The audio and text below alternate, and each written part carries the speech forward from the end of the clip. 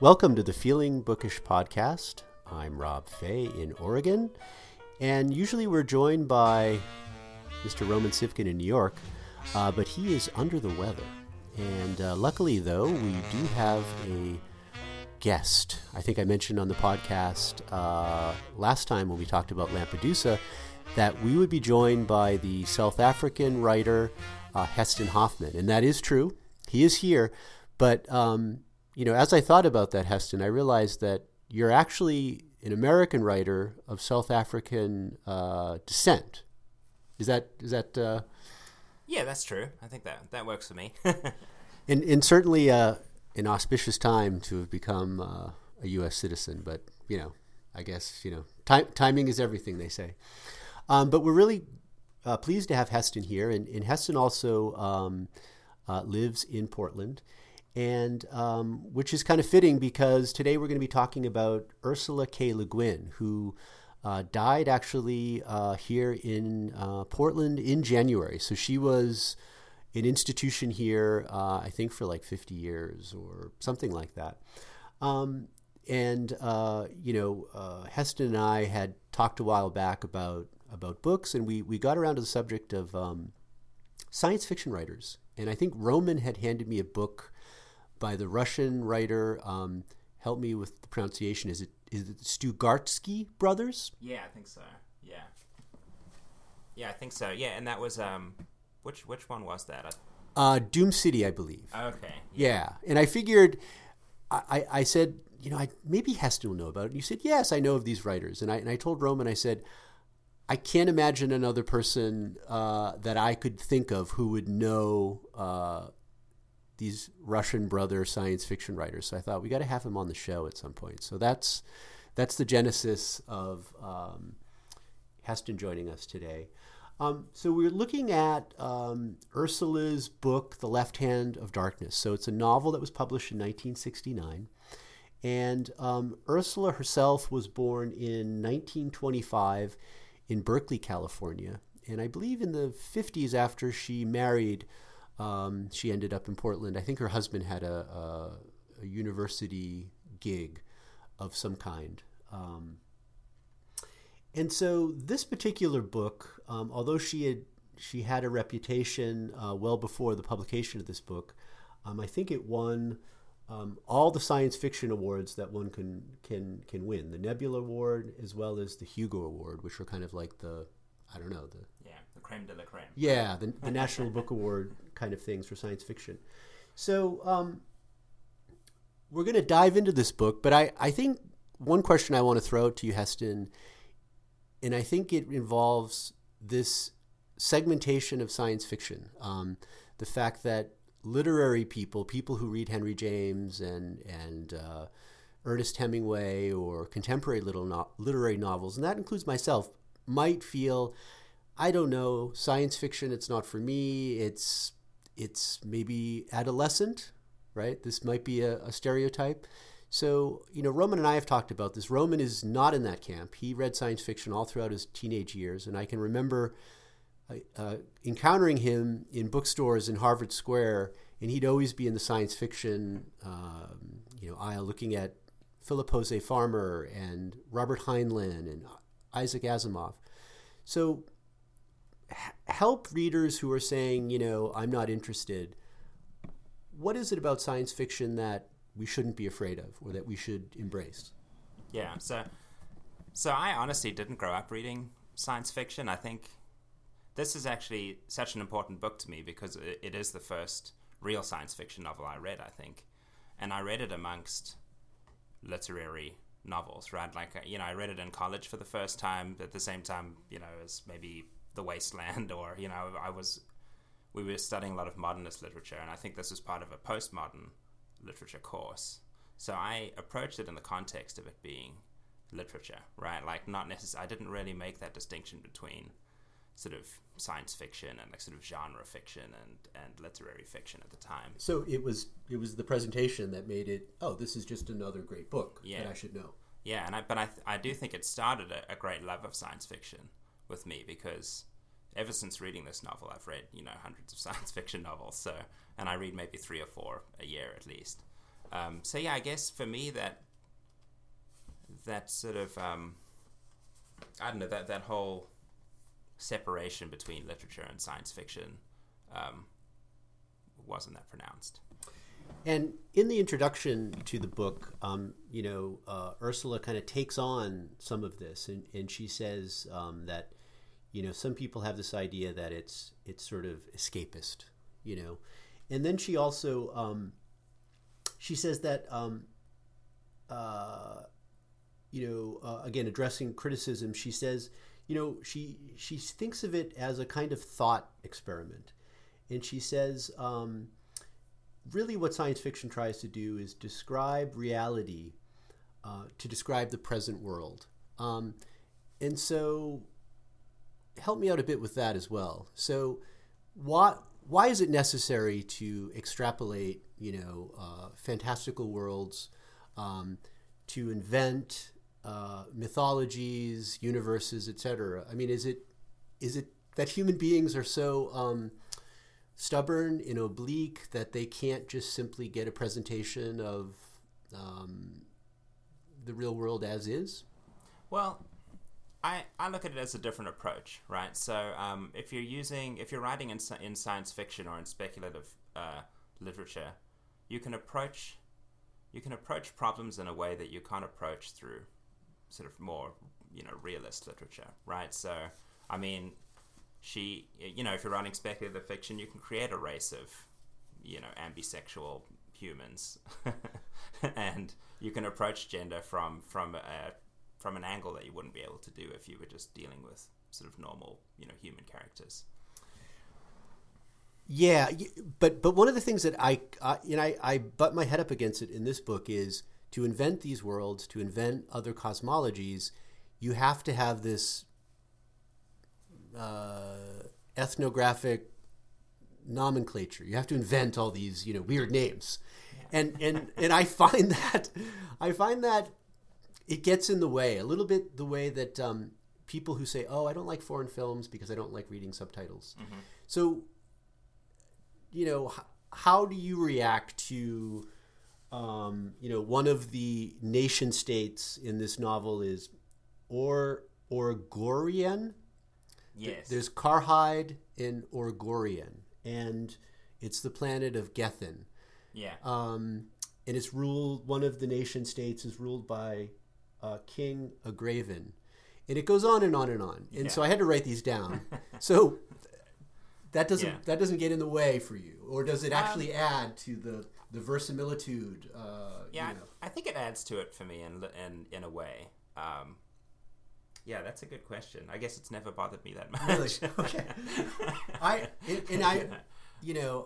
I think that some literary folks who listen, I tweet me if that's the case. I feel like, I wonder if that gets in the way for you a little bit. Yeah. But by the same token, if the characters were named Bob Smith and John Flaherty, maybe that wouldn't work either. Yeah, I think that there would be a break there.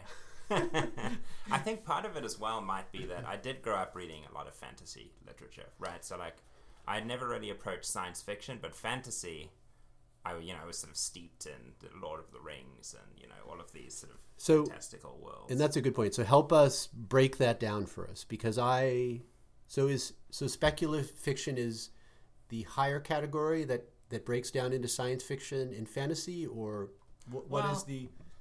Yeah, I think speculative fiction is kind of the term for people who don't want to admit that they're reading science fiction or fantasy novels. Okay. Yeah, but speculative fiction could be either, really. It could be science fiction. It could be more of a sort of fantastical approach, like Jeff Vandermeer's novels. I don't know if you've read those at all. No. Those are sort of, to me, a very sort of strange melding of fantasy and science fiction. I guess calling it speculative fiction maybe sort of broadens things as well, because...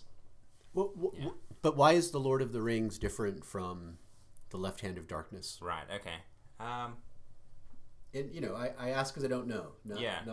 Well, the fantasy... I guess there's sort of tropes that you apply to fantasy that you don't necessarily apply to science fiction, right? So you've got the journey of the hero, and Lord of the Rings is high fantasies. You've got elves and dwarves, and you've got these like other races.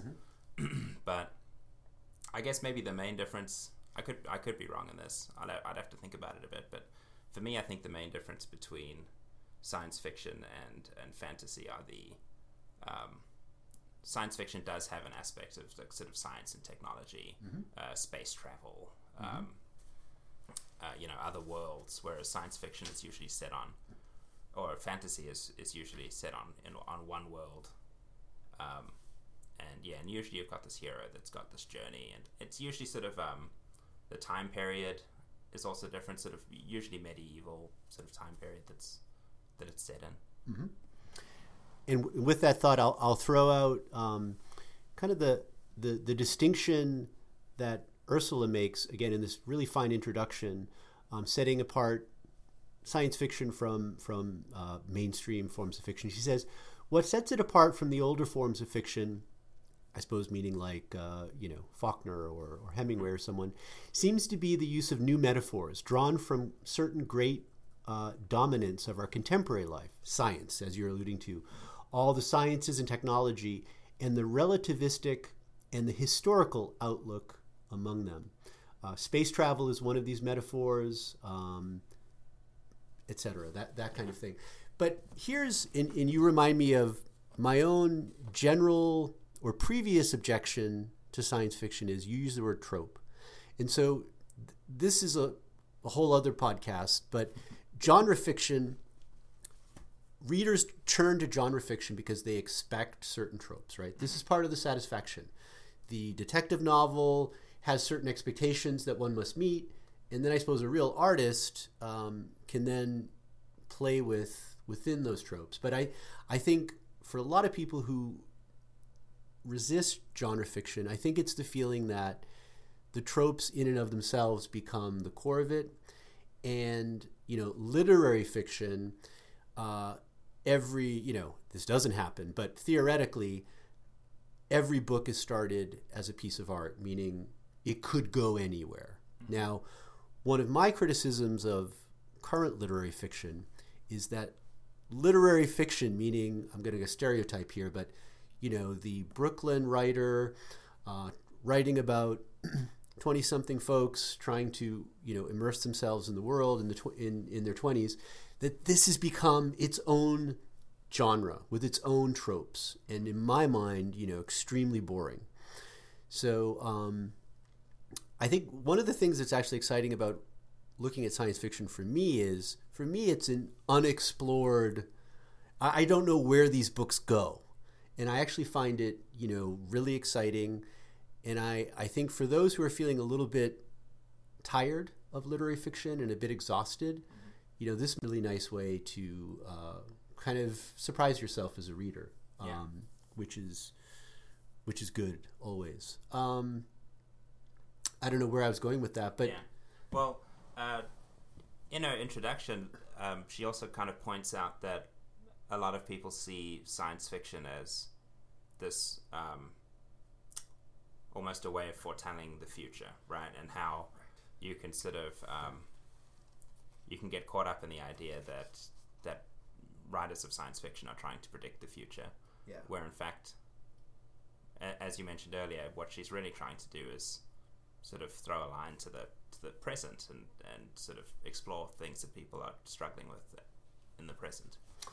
And particularly with that, it makes you understand why, and I think you may know a bit about this. I know Roman, this is something he could talk quite a bit about, is particularly in communist, Eastern Europe, Russian communist, or the Soviet Union, science fiction really offered those writers living in a totalitarian environment a way to really make points about the current system in a way that wasn't threatening to the censors or to the powers that be. And I think the Strugatsky brothers with Doom City is an example. Although my understanding is that had to circulate in a Samsidat version and an underground mimeograph version for some time, for fear of even something so different, so taken out of context would still might catch the the ire of censors. Yeah, I think a lot of the I think there was an idea that there might be, people were not sure whether they were criticizing the Soviet regime or not. They couldn't quite make heads or tail of this novel. Right, exactly. So it might better be safe and just censor it. It's possible this is subversive, so maybe we'll just censor it just in case, right? But my understanding is, I think from reading the introduction to that book, that when it eventually went on sale, I think in the early 90s, just before the Soviet Union crumbled, that it was like a rock star event, that the freedom that uncensored literature that tried to question things, it's hard to imagine in a Western society, people lining up. There's a new novel that questions the reality of our political system. Yeah. I think people have a fascination with banned books, right? Maybe that's the reason why Catcher in the Rye is so popular. I can't think of any other reason. Yeah. And right, yes. So you don't like J.D. Salinger? I'm not a massive fan of The Catcher in the Rye. Yeah, and honestly, I haven't read any of his other books, which were just recently published, right? Yeah, so... Well, right. There was an entire treasure trove of his manuscripts that has been brought to the light. But for the longest time, right, there was The Catcher in the Rye, and then there's a wonderful collection of short stories, I think called 9 Stories. Okay, yeah, which I haven't read. Which are amazing. I think they were published in the New Yorker back in the day and got people very excited. But I would also recommend there's a novel called Franny and Zoe, which I think is his only other novel. Okay. And Roman and I have talked a lot about Salinger, and I think, I don't know, the control and the precision of the prose is what I feel like there's no wrong word in there. There's no mistakes. Sure. And I can understand not liking The Catcher in the Rye.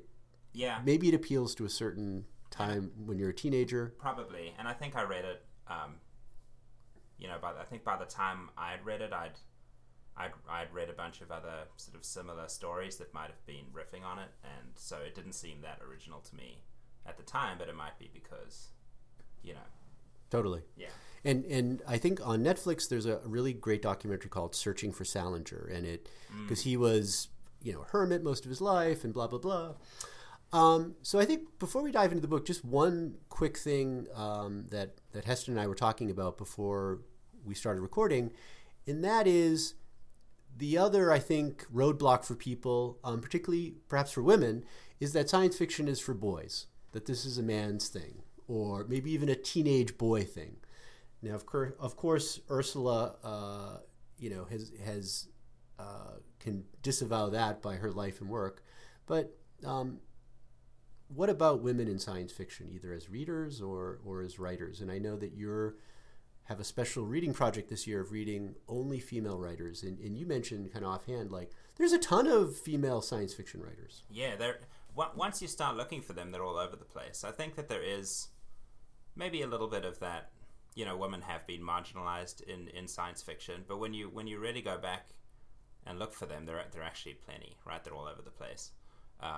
And yeah, it's been a great year. I haven't only read science fiction. I've kind of tried to broaden my horizons and read all sorts of different female authors. But yeah, there were some really, really good books that I read. mean, if one or two female science fiction writers that you would just throw out there? Yeah, so Cameron Hurley is the one that I definitely recommend. Probably she wrote the book is called The Stars Are Legion, and it is this really crazy, fascinating science fiction novel. It's set on a group of decaying organic planets. So they're these living, or like planet spaceships, right? So they're these like living spaceships and the book only has female characters. There are no men in this universe at all. Okay. Right. One of my friends who read it calls it lesbians in space. But it's just this fantastic, really sort of visceral, unflinching sort of feminist science fiction novel. It's really fantastic. So I definitely recommend that. Another one I read is called The Power. I think it's Naomi Alderman is the author. and also sort of a feminist science fiction novel. In that novel, a woman, and it's set in sort of, I want to say present day, but I guess it's not really true. It's set in the future, looking back at a time in the present where women evolve this ability to shock people, specifically men, right? So they develop this organ that gives them this electrical shock, like an eel. Okay. And that upsets the whole balance of power. Okay. And so it's set in the future. This guy is writing this sort of similar to Left Hand of Darkness, I guess. He's writing this report, like this historical sort of story of how women became this sort of, powerful, this all-powerful race, I guess. It's very interesting. Yeah, it was really cool. And is there like any way to generalize about, like, after reading only female writers for 12 months now, is there something that just jumps out about characteristics of these books that make them any different? Or and here's the thing that I've been thinking about, is that a project like you're doing, obviously we need to read women writers because of the blatant discrimination and the fact that they've been left out of the publishing world since time immemorial. So there's almost a political act in a way by publishing and reading female writers, which makes sense. But the other part in that I'm curious about is, are female writers different? Is it worth reading female writers specifically because they offer something different? Or are there no differences between men and women writers? There simply has just been a discrimination within publishing, and therefore we'll arrive at a point where that distinction will be kind of irrelevant. You'll just read Helen DeWitt, or you'll read whatever, Jane Austen, and you'll read Jonathan Franzen, and you won't really think much about the gender. Yeah. Yeah, I kind of hope we're there already. Yeah, it's a difficult question. I hope that we're there already, right? And we don't care that much about whether it's a female or male writer, and it's just the quality of the writing that sort of rises to the top. That's kind of what I found this year. Is I've just reading female authors. Every single book I read was fantastic, right? But I did kind of seek out books that people were talking about, that there was a buzz about them. And I think the science fiction in particular, maybe there isn't quite any quality there yet, right? Maybe on the literature side it's a bit different. But I mean, I don't know, it was interesting reading it with that frame of mind, though. I'm only reading female authors, and what does separate them? I don't think there really was anything that, I mean, except for the very sort of overtly feminist novels. Yeah. I don't think there was really anything that separated them. They're all just extremely well written novels, right? I read Bel Canto this year for the first time. What else did I read? I've kind of gone blank. Yes. I read a Jennifer Egan novel called The Keep that was really good. I'd read Welcome to the Goon Squad. I have to admit, I didn't care for that book as much as I wanted to. I know there was a lot of build up to particularly that book, and I liked it in a certain way because it was about rock and roll, and I do like rock and roll novels. But I knew nothing about it before I read that book, so I think I enjoyed it. Maybe because I didn't hear all the build up and stuff, and I was just like, "Oh, this is great." It was really easy to read, and it was just a fun book. Yeah. Yeah. So, The Left Hand of Darkness. I'll try to give a simplistic plot summary here just to kind of get us going, and jump in if I mischaracterize anything, because I think this is one of the other challenges to coming to science fiction without the background, is the orientation that's required in these new worlds is more extensive than a realistic novel, contemporary, sort of novel. So you really, it's like landing. We were just in Europe recently, and we were in Barcelona in Spain. And every time you kind of arrive in a new city, you have to kind of go, holy shit, the language, all this kind of stuff. So I think that can be challenging. But essentially, what we have is a representative from Earth, or is he a representative of a kind of stellar alliance? Yeah, more of a stellar alliance. Yeah, called the Ecumen. Yes, right? Yeah. Exactly. And so he is an envoy, and so he lands, or he's on the planet of Gethin. And Gethin has, like Earth, various nation states. Mm-hmm. He's in Karhide, and he's by himself, and he's essentially, his purpose is to try to bring these nations into this ecumen alliance. And so the word itself makes me think of ecumenical, which is when it's mostly within various Christian churches. They try, Catholics to Methodists, Methodists to evangelicals, trying to not necessarily convert each other, but create avenues of conversation or whatever. But I suppose in this case, this envoy is trying to get these nations to join the Ecumen Stellar Alliance. And he is from Earth specifically. He's an Earthling. Yeah. And Earth, at this point in time, has kind of evolved beyond our current state of war, strife, greed, this kind of thing. So he finds himself in Karhide, and Karhide is somewhat of a suspicious culture, resistant to change. They have a rivalry with another nation state called Orgarain. Yes, and Orgarain is a bit more like a police state, although that isn't apparent initially, I think, in a certain sense. But they more tightly control information. They have gulag style. So commensals or something is what they call them. Yeah, they have some kind of secret police, the SURF or the SARF. Right. Yeah. So we kind of land in Karhide, and we are with this Earthling. His name is Genli I, and he is an envoy, specifically called an inspector. Is that, or an investigator? I think the investigators came before him. Okay. Yeah, so they were, I'm trying to remember. I think the novel mentions 4 investigators landed before. Okay. Yeah. Yeah, and it's really interesting. They're very. They don't act the way Earthlings would act today. I mean, think of how. Speaking of Spain, think of how they entered the New World with swords and greed and that kind of thing.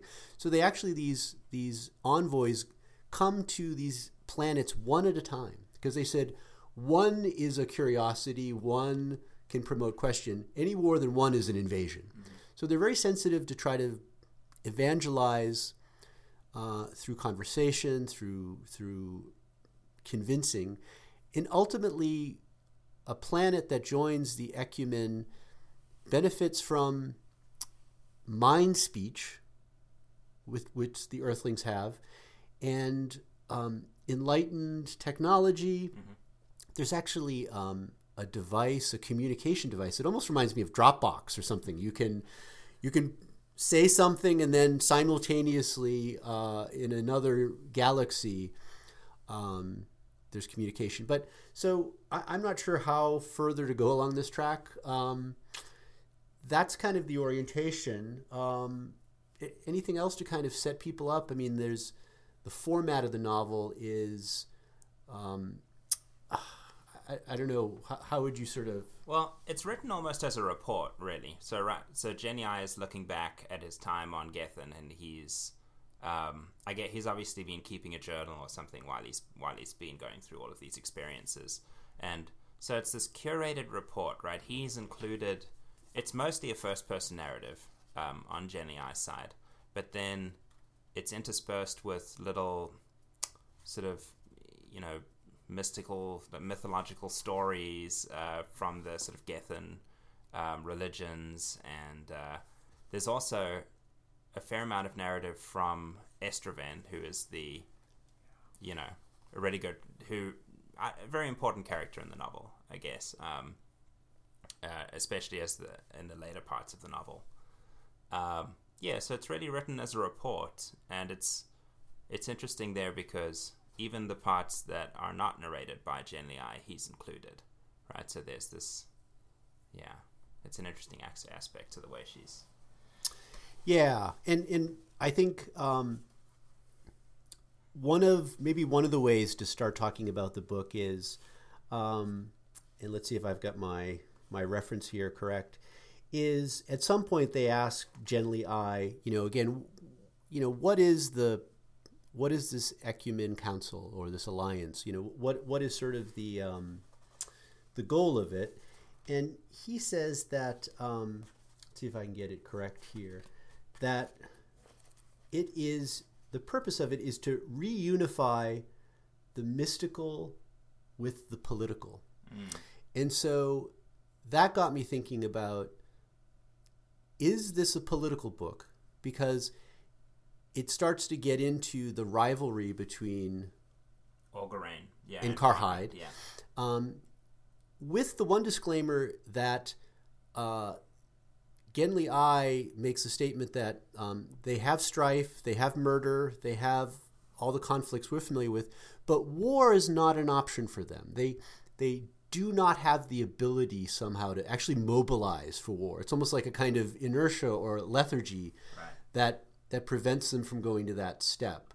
But there is a rivalry. There's a lot of the things that we might even look familiar between, say, the U.S. and China right now, or even the U.S. and Russia. You have these, or it actually made me think of the rivalry between Athens and Sparta, which is sort of the classic, tension between nation states. But it got me thinking, is this a political book? Is this a book about gender? Because there's a whole gender aspect to this, and I think that's worth mentioning. So on the planet of Gethin, there are no gender as we know them. So there isn't male and female. And so this envoy is considered to be a pervert because he is male. So he specifically has a male gender, and he has male sexual organs that are permanent, and he is in a permanent state of Kemer. And on that island, Kemer is essentially the breeding time, or the sort of a sexual cycle, I guess. Yeah, and so gender is a big part of this book, but not necessarily gender the way we think of it today. So gender in our current conversation is mostly or involves fluidity of gender. I think awareness about transgender. So what is the gender, or what is the sexuality of the people of Gethin? Yeah. I want to go back and talk a little bit about the war, because I think that so Ursula Gwyn is on record saying that the book is not about gender, that is a theme of the novel, but that the real theme in the novel is about loyalty and friendship and trust. And I mean, we can talk more about that later, but gender certainly seems to affect everything on the planet, right? So, I'm looking for the quote. There is I think it's chapter 7 in the novel, is an investigator's report. So these investigators that came before Zhen Liai report on sort of different aspects of the civilization that they find. And chapter 7 is about sort of the sex on Gethin, right?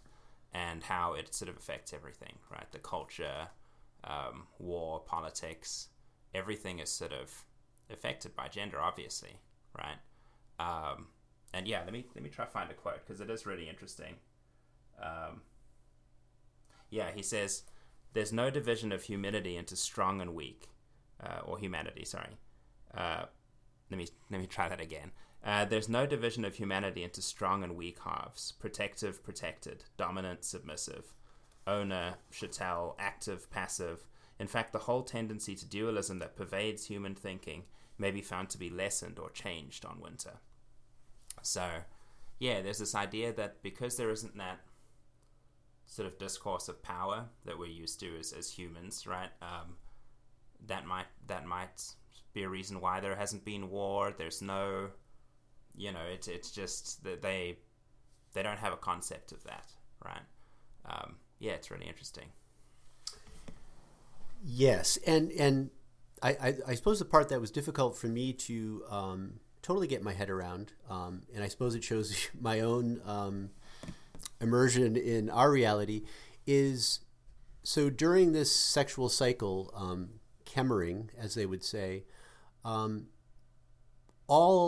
Gethans are able to assume a female or a male form, and I think it's unpredetermined. Yeah, they don't have control over it. Yeah, and so either anyone within the coupling can become pregnant as well. So so the king, for example, in Karhide becomes pregnant. So again, in our way of thinking, the king is pregnant. It's odd. I mean, obviously we've had pregnant queens in Earth's history, but it's really a clever way to talk about what she wants to talk about, and also it really allows you to think about, in American society, sexuality is repressed. And I think that's a broad sort of statement. But, in going to Europe, or I have some familiarity with Japan, in Japan, sexuality is not repressed, but it's private, which I think is somewhat of a difference. I think the Japanese, for example, have more of a comfortableness with their body and sexuality, where here it's sort of tamped down. Mm-hmm. So it's really interesting to think about sexuality, because we don't have a particular cycle as the people in Gethin do. Sexuality is always with us. And there's actually some passages in the book where the inhabitants really struggle to get to understand this envoy. They're like, so you can be sexual all the time, anytime? And they see it as a horrible burden in a way. Mm-hmm. Because as soon as they go into their Kemmering sexual period, right, they can't work. And it's the most awful suffering for them to not have a sexual outlet during this, 5-week cycle. Like, it isn't simply just, lack of a romantic partner. It's almost like starving to death or something. So it's interesting to think about, in some ways, we have our desires, but we're not really allowed to devote any time for them, I think, in the U.S. So I think there's something to be said about thinking about this model that Ursula Guin has kind of proposed here. It certainly made me think about things. Yeah, and Genly really struggles with that as well at first, right? Like he talks about how, especially early in the novel, he's trying to force genders on people he's talking to, right? Yeah. And they'll seem to have a lot of male characteristics, and then suddenly they'll do something almost feminine, and he'll like switch his whole perspective, and he has to keep switching it back and forth. I think he talks in one part about the landlady in Karhide, and how he sort of, just because of the way this landlady acts, he's sort of forced to gender on her, and then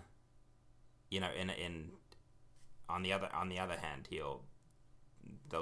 the person will do something very masculine, and he'll really struggle with it. Yeah, so he's struggling with it just as much as we are, I think, as we're reading it. Yeah, and I think the novel is really timely in a way, because this is actually going on in our society in a certain way too. I think we were actually together with your wife at a reading at Reed College. There was it was actually Tin House Magazine had their kind of summer reading series. They have workshops and so forth. And Reed College is a very progressive college, for those who aren't aware, here in Portland. Maybe one of the most progressive in the United States. And I actually had my first encounter with a kind of non-gender restroom at Reed College. And so I suppose, like some of the characters in this novel who have to confront something that they haven't really thought much about and was just unconscious, I suddenly had to, a bathroom that both men and women can use together, and that it throws you a bit. Yeah. And not with any judgment, but just simply like, wow, that is such a model that I never thought would ever be questioned at all. So the envoy is faced with these things, and he's also eliciting that in the inhabitants of Gethin. So, but yeah, you alluded to the fact that it's a book about relationships, trust, love. Here's the part about this book that I'm really want to think more about, and that is the first half of the book, as you suggested, it goes back and forth between first-person narratives of the envoy from Earth, and then also Lord Estraven, who is the prime minister of Karhide and a very important political maneuvering person. And then interspersed with that, there are lots of origin stories of their religion, etc., myths, tales. But then the second half of the book is very, very focused, and it involves those two characters. There's been a lot of twists and turns in the plot, but eventually they are on the run, maybe it's the best way of putting it, and they need to escape from the authorities, and they have to go through this tundra expanse, and it takes them almost 3 months to go through. They have skis, and they have like a sled, and so they're fleeing for their life. It's like being in the North Pole, and suddenly the book becomes very, very focused on the relationship between these two characters, and they're in a tent at night. It's freezing, and she makes the decision as a writer to devote, like I said, endless chapters to what in some ways could have been summarized very quickly. And so they escaped from the authorities, and they tried to make it for the border, and they went through a bunch of challenges. But she chose to really, really draw this out, descriptions of the landscape. And for a while, I was enjoying it, but also thinking, why? Why suddenly, when I was given tons of information in short, pithy chapters and had to absorb a lot of background, suddenly she puts me in the tundra with these two characters. And as I thought about it, and as thinking about what you just said, they fell in love, maybe. Because the book does end with, it's hard not to give things away, but the envoy ends up seeking the family of the Lord, and expresses, I don't know. So to me, it's not really a romantic relationship. To me, it is just a very strong friendship. There is a moment in the tents over the frozen wastes in the 3 months that they're on the ice, where Estraven does come into Kema, right? And there is sort of a moment of sort of sexual tension there. But I think they both sort of resolve not to go that route. And it is such an interesting sort of tender part of the novel. It's one of my favorite sections of the whole novel. And it's just kind of they make this choice not to sort of go down that sort of romantic route.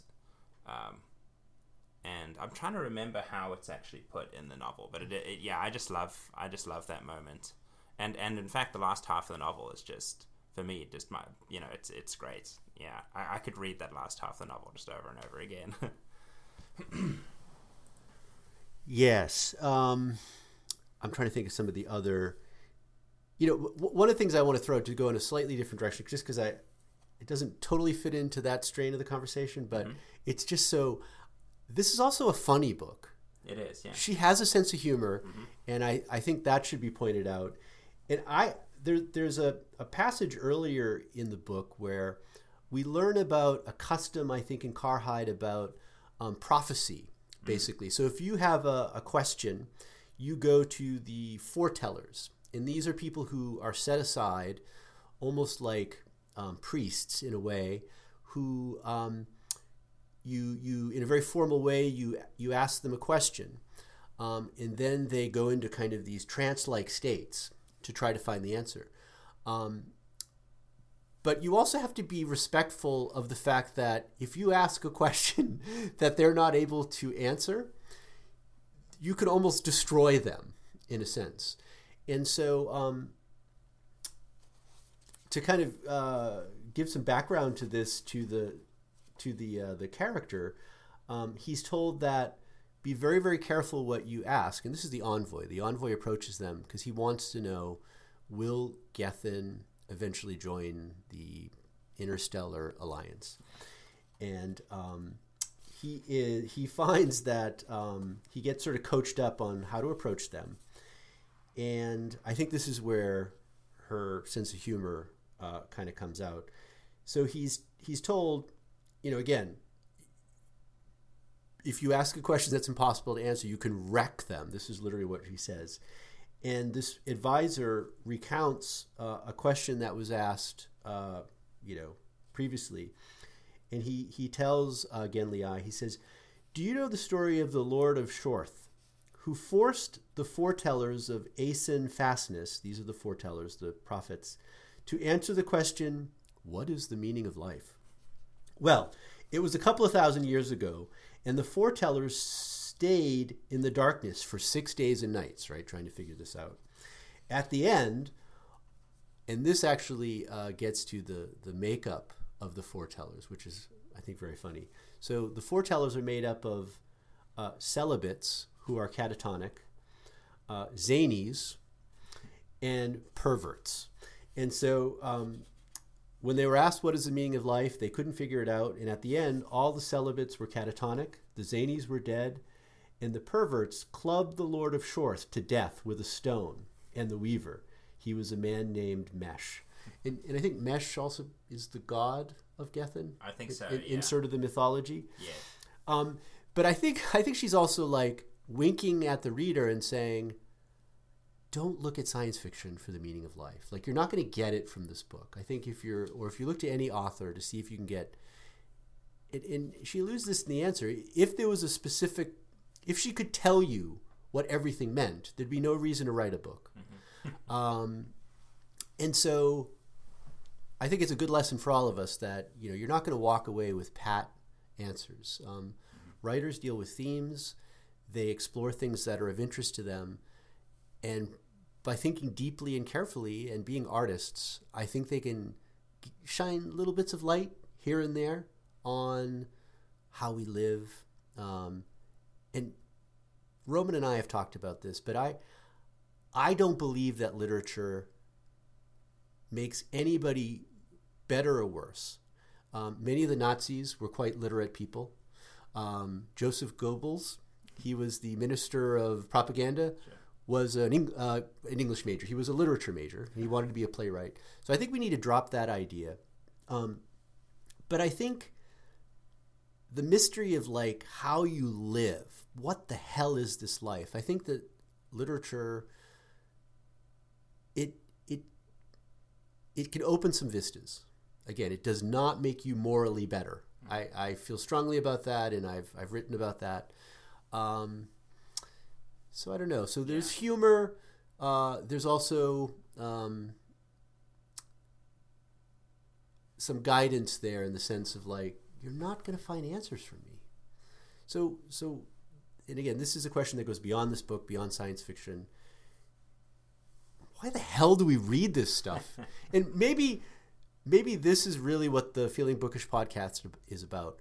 Why are we obsessed with these books? Yeah. And I don't know the answer. Yeah. I mean, even reading this book for the second time, I still have so many questions about it. There are still so many things that just, I feel like I need to go back and read it again and maybe glean a little bit. It's crazy how this is a relatively short novel, and she's crammed so much into it, and really into the first 2/3 of the novel, because as you said, the last sort of half or third of the novel is spent on the ice. And so she's crammed all of this religion and politics and these really...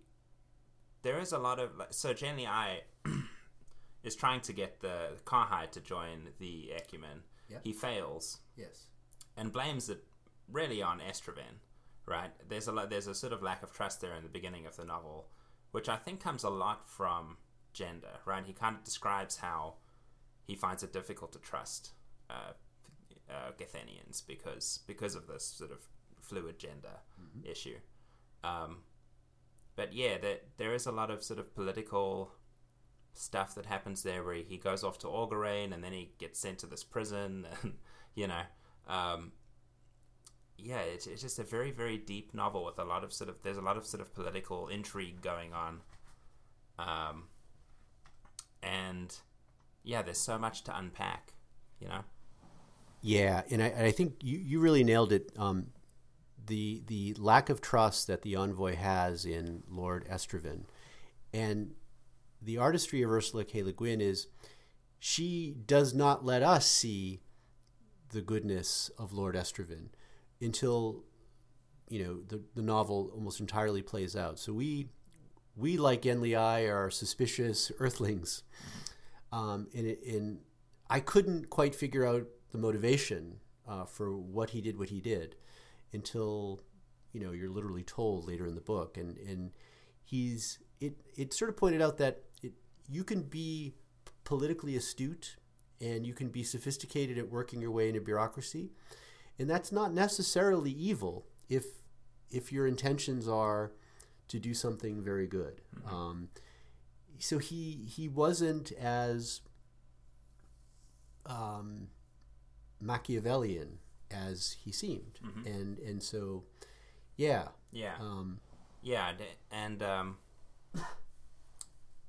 I had a point and I've kind of lost it now. Yes. Yeah, well, you asked why we read these novels, right? And I think for me, it is about answering these questions and thinking about things. It is a thought experiment, right? Like, really it is, no matter what novel you're reading. And I love asking those questions and trying to figure out answers for them, even if I can't always figure the answers out. Yeah. And there's also just, when you read a book that's this good and a book that by now is almost 50 years old, there's also some really odd, like I said, there's technology that seems to almost predict like, Dropbox or, instantaneous document sharing or, Ansible. Yeah, the Ansible, exactly. And then there's also some allusions to other planets who had ruined their planet by abusing the environment. And, climate change is, obviously front and center, or should be. And so I know there was thought of climate change in the late 60s. I think it was more about the planet getting colder. But really it's the same point, right? That things in the environment are changing here.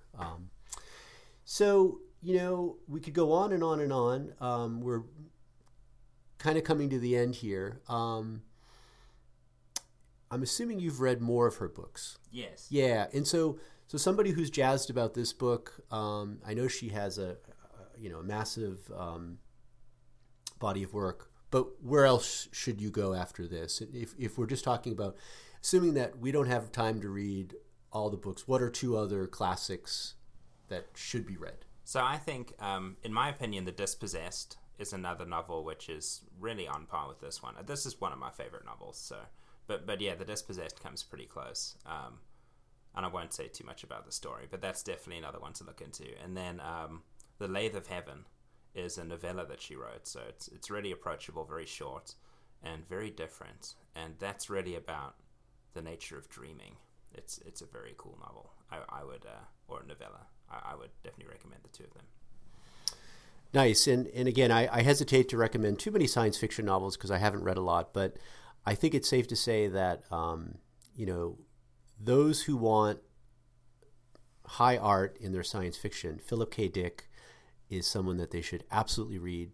A Scanner Darkly is a fantastic novel. For those who kind of like history, military buffs like myself, I believe it's The Man in the High Castle, which is also now a series on Amazon, which I have not really explored yet. But it imagines a scenario where the Axis win World War II and Japan and Germany occupy the United States, and they actually split it in half at the Mississippi River, I believe. And I think she alludes to that in the introduction, doesn't she? The Philip K. Dick novel. Does she really? I think she does, yeah. Oh, okay. Yeah. Wonderful. Yeah. So, that's kind of it. Again, Roman will be back on our next episode, and, really appreciate Heston kind of sitting in, and I want to put out an open invitation that we'd love to have you as a semi-regular contributor. I feel like you've just been doing this for years. Well, thanks for having me. Yeah, no, it's a pleasure. And so just remind folks that our next podcast is going to be on a monster that's getting a lot of attention online. It's Uwe Johnson, the German writer, and it's the novel Anniversaries. And so it's a doorstopper of a novel. There's 2 volumes, and I know that some of the folks listening have already started reading it. So we're going to start plowing ahead towards that. So perhaps mid-January. So look for the recording. And again, you can follow Roman on Twitter at ZenJew. My Twitter is at RobertFay1. And Heston, are there any social channels that you want to throw out there, or are you just going to remain a man of mystery? I think I'll remain a man of mystery for now, because I don't really do a lot of social networking stuff, to be honest. Okay, the man is just too busy, like reading, reading all the time, very old school. Well, that's about it. And, Heston, I know you're about to take a vacation to the South Pacific and New Zealand. Mm-hmm. Enjoy, be safe, and please come back to the Feeling Bookish studio and talk books with us. Absolutely. Okay, man. Yeah, thank you. Thanks so much.